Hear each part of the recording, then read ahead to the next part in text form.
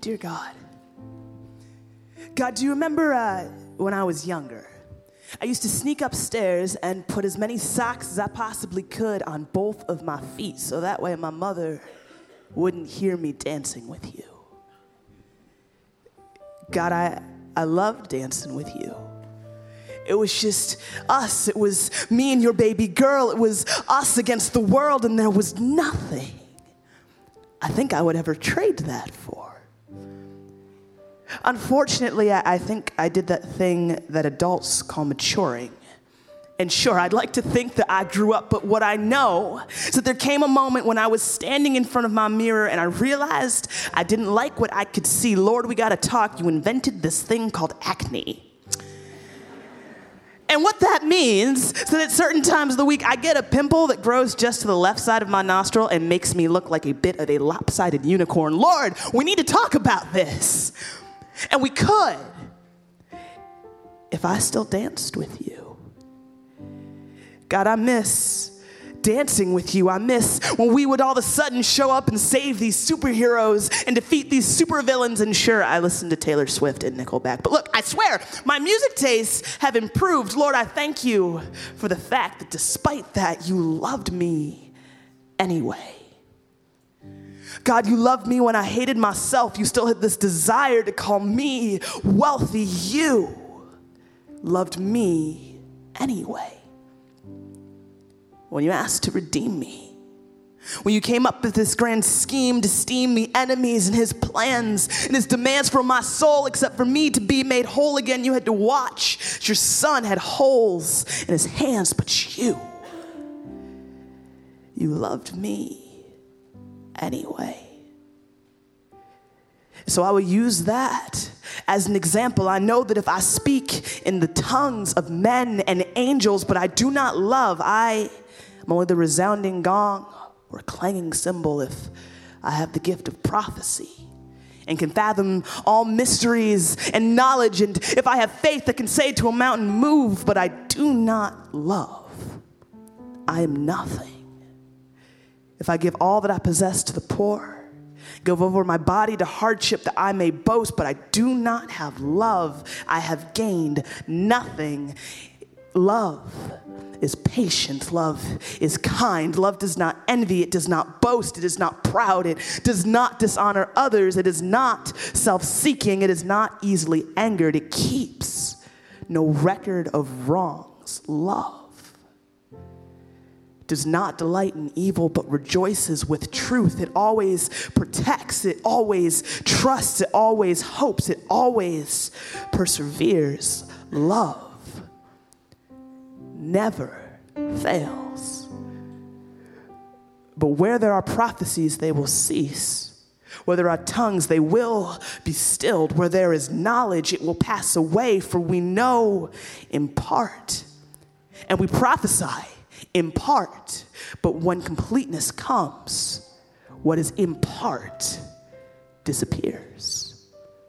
When I was a child, I talked like a child. I thought like a child. I reasoned like a child. When I became a man, I put the ways of childhood behind me. For now, we only see a reflection as in the mirror. Then we shall see face to face. Now I am part. Then I shall know fully, even as I am fully known. And now these three remain: faith, hope, and love. But the greatest of these is love.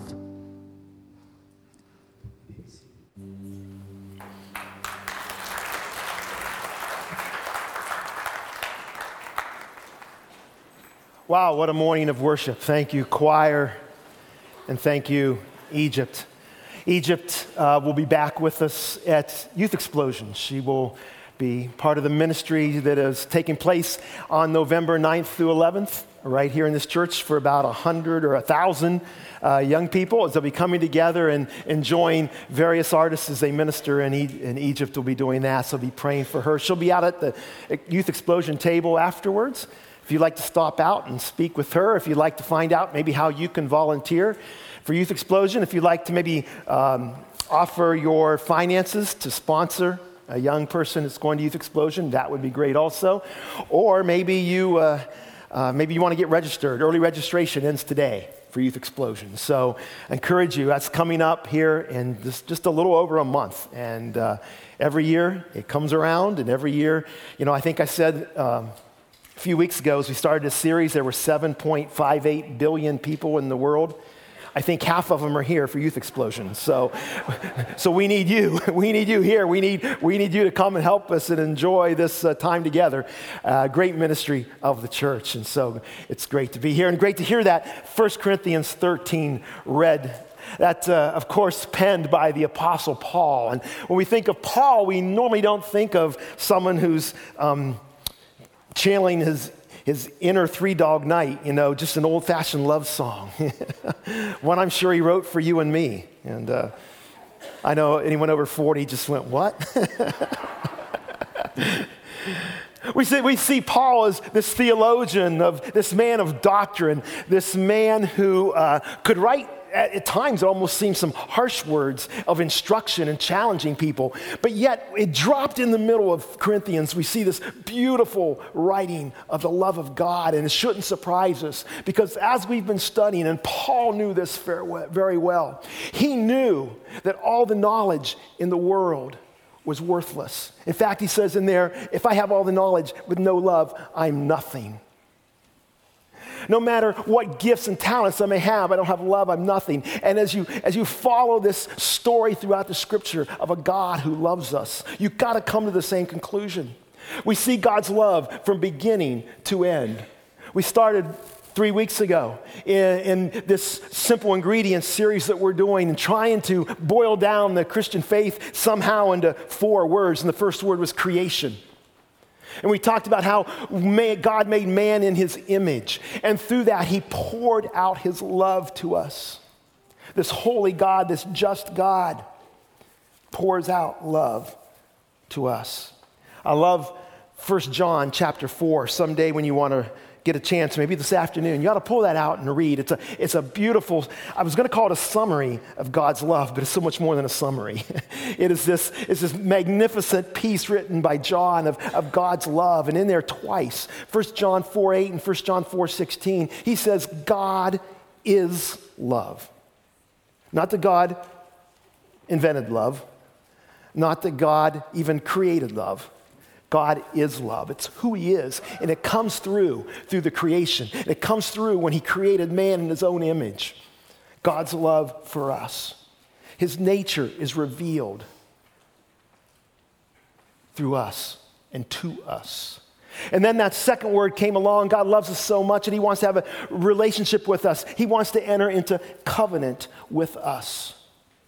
He desires a relationship with you and with me because he loves us. He desires a relationship with all of mankind because he loves those who have been created in his image, even when we don't keep our end up, even when we fail. Yesterday, we had membership class. It's always great to sit around and talk a little bit with people who might be interested in being a member at Friends Church. We went through history and we do all the things that we normally do, but at the end we come to this membership, what we call covenant. And those who sign the papers and say, yeah, I'd like to be a member of Friends Church, enter into this covenant, and they say, as a member, I make these certain agreements. I will do these certain things. And it's a covenant that they make. But then the church also has a covenant. In turn, we say there are certain responsibilities we will take on. But we know that's a human to human, a man to man, a woman to woman, woman to man, whatever covenant. It's one that can be broken, just like a marriage covenant can be broken. God cannot break his covenant, even though we may. I love 1 John 4:10. It says it's not that we love God, but it's that God loved us. He first loved us in our sin. When we were walking away, when we were rejecting him, he loves us. And then because of that, because he loves us so much, he sent his son, as Pastor Eric talked about last week, in redemption to bring salvation to us. We could not keep the covenant. We could not be good enough. We could make sacrifices day after day, week after week, year after year. It wouldn't be enough. God demonstrated his love for us. And while we were yet sinners, Christ died for us. For God so loved the world that he gave his only begotten Son, that whosoever believeth in him should not perish but have everlasting life. And John says it this way in 1 John 4:9. This is how God showed his love to us. He sent his one and only Son into the world so that we could live through him.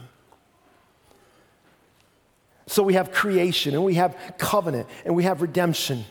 And today that brings us to the end, when God promises to make it all right again. And it's what we're calling completion. It's kind of after redemption, what happens? After you give your life to the Lord, what happens? What now? I always remember those, I don't know if they do it much anymore, but they used to have those little commercials that, the quarterback running off after winning the Super Bowl. They'd ask him, hey, Tom Brady, you just won the Super Bowl. What are you going to do? I'm going to go to Disney World. Okay, you just gave your life to Christ. What are you going to do? I don't know. What do you do after you've given your life to Christ? What do you do after you've had your sins taken away? When you say, yes, when Jesus made a sacrifice of his life, he made it for me. What are you going to do? The good news is God does not leave us at redemption. God does not leave us there. That's wonderful. But there's more. There's more. And it's what we're calling completion. Today, I want to quickly just look at one phrase that was out of that passage from 1 Corinthians. It's this. It begins in verse 8. It says, love never fails. But where there are prophecies, they will cease. Where there are tongues, they will be stilled. Where there is knowledge, it will pass away. For we know in part, and we prophesy in part. But when completion comes, what is in part disappears. As we noted, Paul, I think he was giving out all this love stuff. Love is, love is, love is, love is, and he couldn't help but getting a little bit of doctrine in here. And so he says, but wait a minute, I want you to understand something. All of these things that we put our faith in, or that we think is important, our knowledge and our talents and everything, he says, those are temporary. Those are going to pass away. That those aren't eternal. When you're thinking about completeness, don't even think about those things, because when completeness comes, love is really going to be all that's going to matter. Love is going to remain. The rest of those are going to be gone. And this scripture, this doctrine that Paul's talking about, this theology, some people will argue about when this completeness is. Was it then? Was it now? Will it be? And all those type of things. And it's all I want to say this morning is Paul was telling his folks, the readers here at Corinthians, that we're not done yet, and you have something to look forward to. And I want to tell us this morning, God's not done with us as individuals. He's not done with us as a church. He's not done with his people across the world that call him Lord and Savior. We have something to look forward to. Something is coming personally. Something is coming corporately. God's not done. And he stresses this when he writes his letter to the church of Philippi. I love this verse, one of my favorite verses, chapter 1, verse 6 of the Philippians. He says this, he says, I am sure of this, that he, and if you've been reading the first 5 verses, you don't have no question who he is. He's God. God who started a good work in you, will carry it on until one? Completion. God will carry it on until completion, until the day of Christ Jesus. What's next? We get to work. Or better said, God gets to work. God gets to work. If you've been here, you know my days and past were days of an accountant, and I would deal with many companies and different types of companies. And one thing that most companies are concerned about is inventory control. Now, inventory is those goods that you produce or you sell, and you probably know what I mean. If you go into a car dealership and you say, show me your inventory, they take you out and they say, look at all those beautiful, shiny new cars, right? If you go into Walmart and you say, show me your inventory, they'll say, look at all this stuff on the shelves. And it's nicely packaged, and it's pretty, and it's got a little price tag on it. But if you go to a manufacturer and say, show me your inventory, you're going to see a wide range of items. A manufacturer has really 3 types of inventory, and the first one's raw material. It's the coiled steel that comes in, the brass, the copper, the wood, the plastic resin, even the rice or something like that goes into food products. It's the raw material that comes in. And we're kind of like this at the beginning. When God starts a work in us, we're really raw material. Really? Yeah, we're people that really need to be worked on. We come as we are, not a finished product by any stretch of the imagination. Not even close to what you see at Walmart when you walk in. Not even close to that car that's come off the assembly line looking mighty fine. We're just a bunch of steel and iron and other products. But God looks at that raw material. He looks at how we are when we come to Him. And He sees us not as we are, but He sees us as we can be. And He says, I'm sure of this. I'm sure this God who started the work in you, the God who sees that raw material, can make a finished good that glorifies Him. The finished goods is at the opposite end. It's the product that comes out. It's usually been inspected. It's been packaged. It's been painted. It looks nice because the customer is expecting something that looks good. They're expecting something useful. They're expecting something with no flaws. They're expecting something perfect. But in between is what we call WIP, work in process. And work in process can take a while. It can take a long time in some cases. Work in process can become painful as the hammer of the forge beats down, as the saw cuts, as the laser burns. Work in process can be painful. We are a work in process. You, if you've given your life to Christ, are a work in process. Some of you and some of us may be more of the raw material end of it.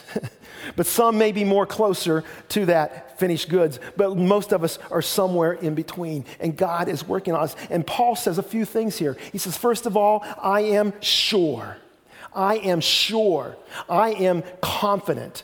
Paul was writing this from prison, most likely from a Roman prison near the end of his life, very possibly. He has seen God work. He has seen God change lives. He has seen God do miraculous works. And he says, I can tell you this. I know, I am confident. God is good. God is true to His word. God will not start something He does not finish. God will not start something He doesn't finish. Then he says, he who starts, he who takes the raw material and starts working on it. When we come to God and He starts His work in us as we've been forgiven of our sins and starts to make us more like Him, He doesn't abandon us. He doesn't say, see you later. See you in 20 and 30 years when you die. No, He begins to work on us, and He begins to take the raw material, and He begins to make it more beautiful or more useful day by day. Then it says, He will carry it on. Some versions may say, or actually mean, I'm making you perfect. But what He's doing is He's making us more and more perfect, more and more useful, more and more good, more and more holy. It's a maturing process. Jesus said in Matthew 5:48, He says, be perfect as your Father in heaven is perfect. Now, I'm guessing we just haven't, and no one's reached quite that much of a finished good yet. Where you're perfect. We're still work in process, but it's a goal, it's a challenge. And so God works on us, and he works on us through his scriptures. 2 Timothy, when Paul's writing to Timothy, and there in chapter 3, he says, I'm giving you your scriptures, they're God-breathed. I'm giving you to them for teaching, for rebuking, for correcting, for training in righteousness, so that the man of God could be equipped for every good work. We take the scriptures and we say, God, speak to me, change me, so that we could be complete, and God is the ultimate closer. No blown saves in God's universe. When he closes, he closes.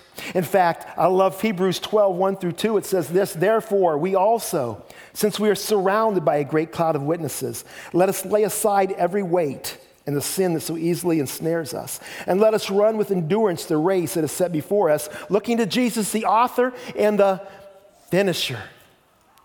The author and the finisher of our faith, who for the joy that was set before him endured the cross, despising the shame, and he is set down at the right hand of the throne of God. He will finish the job that he's done, that he's started. God closes the deal. He perfects us, he paints us, he inspects us. He makes us more and more like him when we submit to him.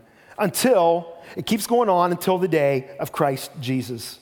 And there in Philippians 1:6 again. Until the day of Christ Jesus, when Jesus returns, don't stop. Don't stop working. Don't stop growing. Don't stop letting God work on us. We're all work in process. We're not just work in process as individuals. This passage was written to a church. And imagine this, he's saying to the church, I'm sure of this, that he started a good work in you, church. We'll keep it on, we'll carry it on to the completion until the day of Christ Jesus. I love what Randy Alcorn says in his book, Heaven, a great book if you ever want to read more on heaven. But he says this, a Christ-centered church is not a showcase for saints, but a hospital for sinners. We've probably heard that before. You've probably heard, the church is not for saints, it's for not just a hospital, or you know what I mean. It's not just a showcase for saints, but a hospital for sinners. Got to slow down just a little bit, right? Okay. But I love what he adds here, a Christ-centered church. Not every church. And unfortunately, maybe you've been to some where you said, yeah, that seems to me more like a bunch of museum for some saints, and nothing's really happening. He says a Christ-centered church is not a showcase for saints, but a hospital for sinners. You know why I like this? If you've been around, you've seen the vision that we've said is a vision of Friends Church here. Our vision is that we would be a Christ-centered community, changing our world. We're Christ-centered, we're not perfect. A Christ-centered church welcomes the sinners, welcomes those who are struggling. Do you notice when you walk down the hall here and you see how we measure where we are in Christianity, in our walk with Christ, there's 4 chairs and not one. There's just not one chair. We've been saved and we're all perfect and we're sitting in that perfect chair. No, there's 4 chairs because we all come where we are, where God has us today, where God is working on us. God continues to work, and he continues to work, and he continues to work. Philippians 1:9 through 11, Paul goes on a little more and describes what this is like. He says, this is my prayer for you, that your love, again, your love, Paul's talking about your love when he's talking about perfection, when he's talking about getting stronger, when he's talking about being molded into the image of God. He says, your love may abound more and more in knowledge and depth of insight, so you may be able to discern what is the best and may be pure and blameless for the day of Christ. The same language as verse 6. Filled with the fruit of the righteousness that comes through Jesus Christ, to the glory and praise of God. What he's saying is your love needs to abound. You need to grow, continue to let God work on you. And it starts with him making you more lovely and loving to others. What he's saying is you need to take 1 Corinthians 13 and not say that's just for people getting married. 1 Corinthians 13 was not meant just to be something we read at a wedding. 1 Corinthians 13 is something to be lived out day by day, moment by moment. As a community of God's people, as God is working on us, bringing us to completion, are we patient with each other? Are we kind to each other? Do we envy? Do we boast? Are we proud? Do we honor each other? Are we self-seeking? Are we easily angered? Do we keep record of wrongs? Do we delight in evil? Do we rejoice in truth? God is always working on us. Let me tell you this, if God is not constantly working on you, I would say you're either perfect. You want to raise your hand? Or you're not letting him do it. If God's not working on you, you're either perfect or you are not letting him do it. Even pastors. A couple weeks ago, I was to attend a meeting. And it was going to be a couple-day meeting. And I was really looking forward to it because I wasn't very happy with some of the leaders who were leading the meeting. And I'm just thinking, you know how you think through what you're going to say? And the thing is, I knew I had the moral high ground. At least I thought I had the moral high ground here. So I'm thinking, I'm on the moral high ground. These crumb bums who lead this committee, it's not here at the church. It's not here at the church. These crumb bums who lead this committee, they've done wrong, and I'm going to tell them that, and I'm going to tell them they're all going to spend eternity in hell if they don't repent, And it wasn't quite that bad, but I had it in my mind, and I'm thinking about this, and I'm ready to go, and I'm pumped up, and the blood pressure's going, and then in spending some of my quiet time, and time in prayer, and time in discipleship, I kid you not, you say, do you ever hear the voice of God? I didn't hear a tangible voice, but what I heard was as loud and as clear as a tangible voice. And here's what God said to me.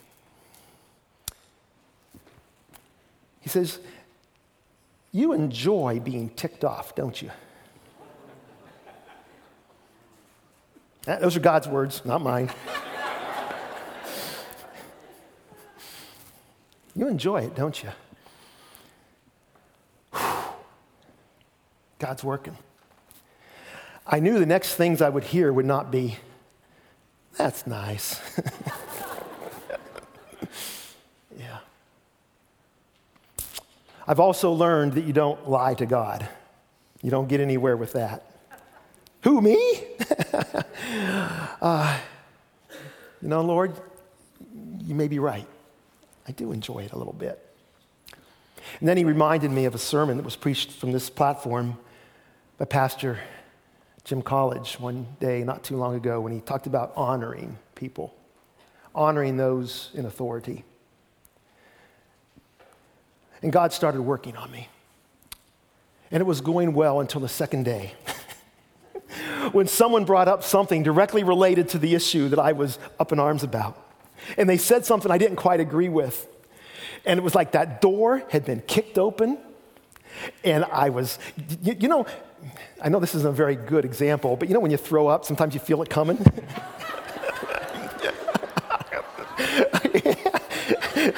I could feel the words coming. I could feel them coming. And somehow God took that holy clamp in the sky and clamped my mouth shut. and it was tough. It was tough to sit there and hear that and not respond to it. God says, no, don't do that. Honor. And then I was so proud of what I did.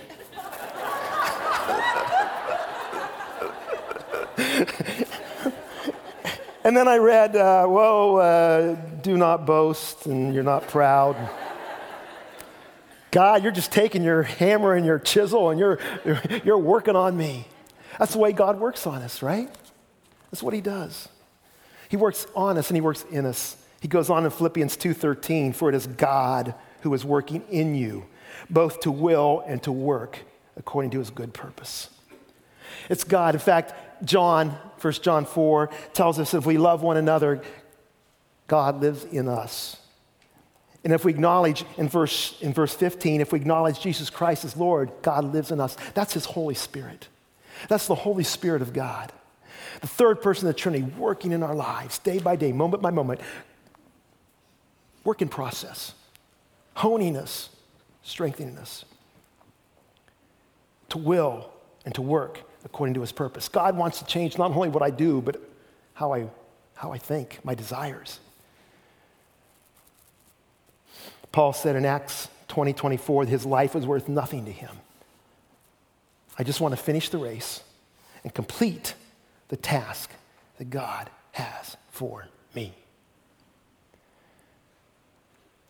But just when we think it's over, when we think we've made it, it's still not over. In fact, it was famous baseball player and manager Yogi Berra who said those great words, it's never over, or actually it ain't over until it's over, right? It ain't over till it's over. It's like a sermon. You hear, what's those words we hear? In closing. Have you ever heard one of those sermons that you've heard in closing 6 times? And it goes on and on and on, and you're sitting in your pew, you're going, when is this thing ever going to end? It's not over till it's over, folks. It's not over till it's over. One day, though, God will say, it's over. One day, God will claim it's over and everything will be right. We don't talk a lot about the end times. I think we don't talk about end times a lot because we have a hard enough time living in today. You know, we have a hard enough time living a victorious Christian life now by now, not worrying about what's going to happen. But God says one day it's going to be over. It's going to be over. In fact, Hebrews 9:27-28 says, just as people were destined once to die, and after that face judgment, so Christ was sacrificed once to take away the sins of many. And he will appear a second time, not to bear sin, but to bring salvation to those who are waiting for him. We all die. People die. Christ died. And there's a finality to death. At least that's what we think. It's not over. In fact, to paraphrase Yogi Berra, it's not over till God says it's over. And one day, we won't be, maybe those of us when we die or when Christ comes, we won't be complete. But we're work in process. Aiming to that goal. Trying to do everything that God has called us to do. Christ will come again, not as a sacrifice for sin, but as a Savior. Pastor Eric talked to us last week about how the priest would offer sacrifices again and again, every year, into the Holy of Holies. Hebrews tells us that Jesus has taken care of all of that. He's gone into the presence of the Heavenly Father to intercede for us once and for all. It's done. And one day, he's coming again. One day, everything changes, and God will make it all right again. He comes to take the sins of many. In the end of the book, wraps it all up. It tells a little bit and gives us just a picture of what it's going to be like. A picture of what we're going to see when God says, complete, done, it is finished. Revelation 21 reads like this. Then I saw a new heaven and a new earth. For the first heaven and the first earth had passed away, and there was no longer any sea. I saw the holy city, a new Jerusalem, coming down out of heaven from God, prepared as a bride, beautifully dressed for her husband. And I heard a loud voice from the throne saying, look, God's dwelling place is now among the people, and he will dwell with them. And they will be his people, and God himself will be their God. He will wipe every tear from their eyes. There will be no more death or mourning or crying or pain, for the old order of things has passed away. He who was seated on the throne said, I am making everything new. Then he said, write this down, for these words are trustworthy and true. He said to me, it is done, finished, complete. I am the Alpha and the Omega, the beginning and the end. To the thirsty I will give water without cost from the spring of the water of life. Those who are victorious will inherit all of this, and I will be their God, and they will be my people. I did not see a temple in the city, because the Lord Almighty and the Lamb are its temple. The city does not need the sun or the moon to shine on it, for the glory of God gives it light, and the lamp is its lamp. The nations will walk by its light, and the kings of earth will bring splendor into it. On no day will its gates ever be shut, for there will be no night there. The glory and honor of the nations will be brought into it. Nothing impure will ever enter it, nor will anyone who does what is shameful or deceitful, but only those whose names are written in the Lamb's book of life. God will call an end. Make everything right again. You know, there's two Greek words that are typically used for the word new.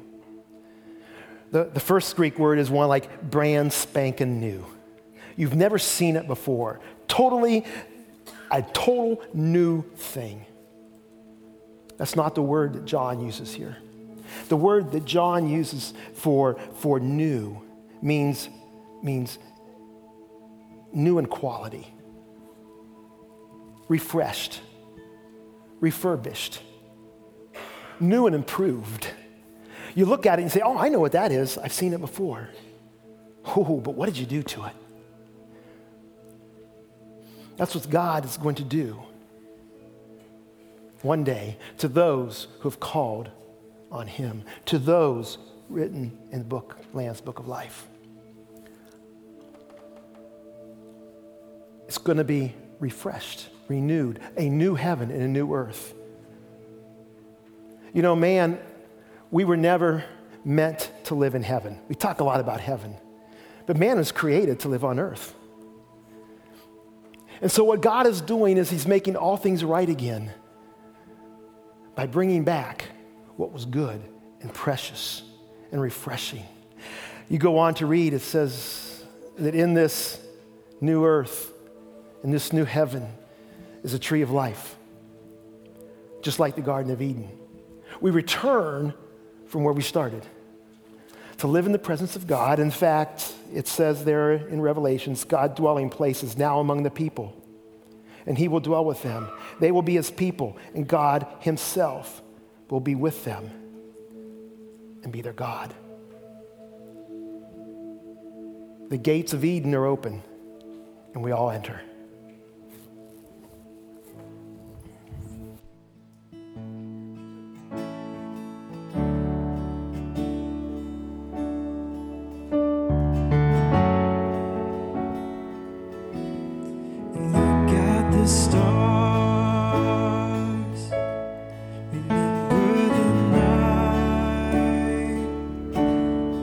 When the earth held heaven's light,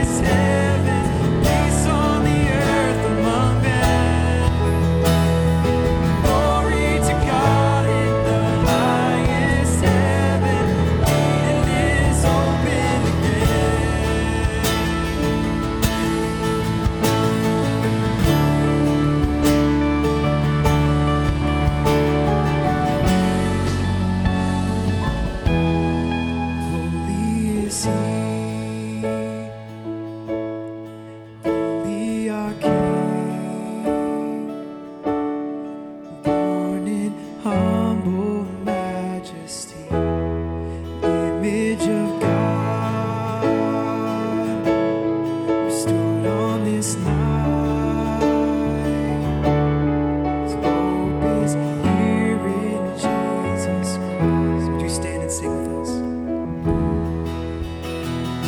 Glory to God in the highest heaven, peace on the earth among men.